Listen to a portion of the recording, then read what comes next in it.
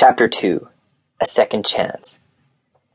Ezekiel Abraham Monroe was sitting across the most beautiful girl he's ever seen. She arrived in camp yesterday, and he just couldn't take his eyes off her. She had a heart-shaped face, beautiful cerulean eyes, and a plump pink lips. But he thought that however beautiful her eyes were, they were the saddest he's ever seen. He remembered her say that her name was Reese. She had this beautiful small voice that seemed fragile. Everything about her was fragile. Like she was barely holding on, and she'd fall apart any second.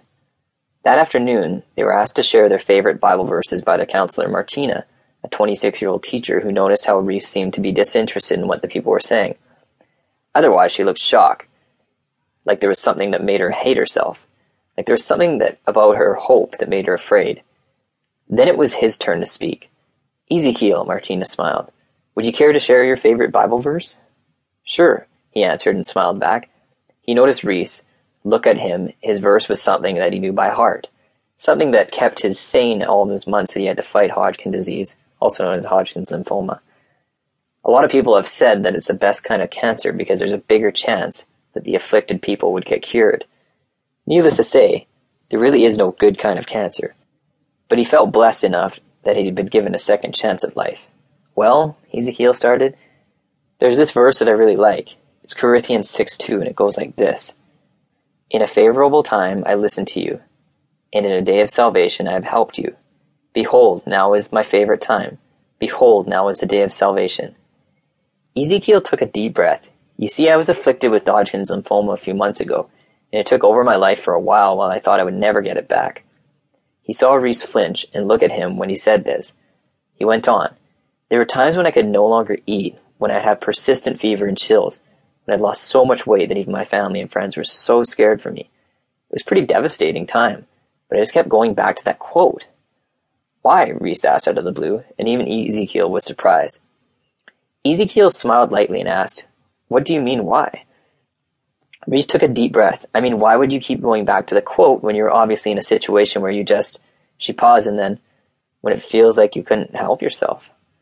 Ezekiel took a deep breath. He knew the answer to this question so well because there were a lot of times in the past when he kept questioning himself about his faith. "Well," he said, "it wasn't always easy, of course." He saw everyone look at him now. Martina was also listening intently. "But I always believed that it's better when there's something that you can hold on to, no matter how little it is. And that verse was that for me. It reminded me that God listens, that his love always wins." Reese bit her lip and sighed. It was obviously that she had been affected by all these. Martina smiled lightly. "Well said, Ezekiel," she said, and everyone but Reese gave him a round of applause. She then turned towards Reese. "Reese?" she asked in her Oklahoma accent. "Would you care to tell us what your favorite Bible verse is?" "I have none," she said right away. "I'm sure that's not true," Martina smiled nicely. "Maybe a verse you recite when you're sad, or happy, or..." "Fine," Reese said and stated. "Well, there's one, Psalm 28, I believe." She took a deep breath and recited the verse. "I cry to you, my Lord, my rock. Do not turn a deaf ear to me. For if you remain silent, I shall go down the pits like the rest. Hear my voice in petition, as I cry to you for help." She stopped, and there were tears in his eyes now. Martina led everyone to clap their hands for her. "Sorry," Reese said as she wiped her tears away to regain composure. "I was just..." "No need to be sorry," Martina said. "That's a beautiful verse. Would you share why you chose that, Reese?" "No," she answered.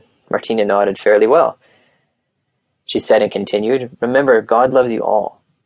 No matter what you're going through right now, God is there to guide you, no matter who or what you are. He wouldn't leave you." The teens clapped. Ezekiel caught Reese's eye and smiled at her.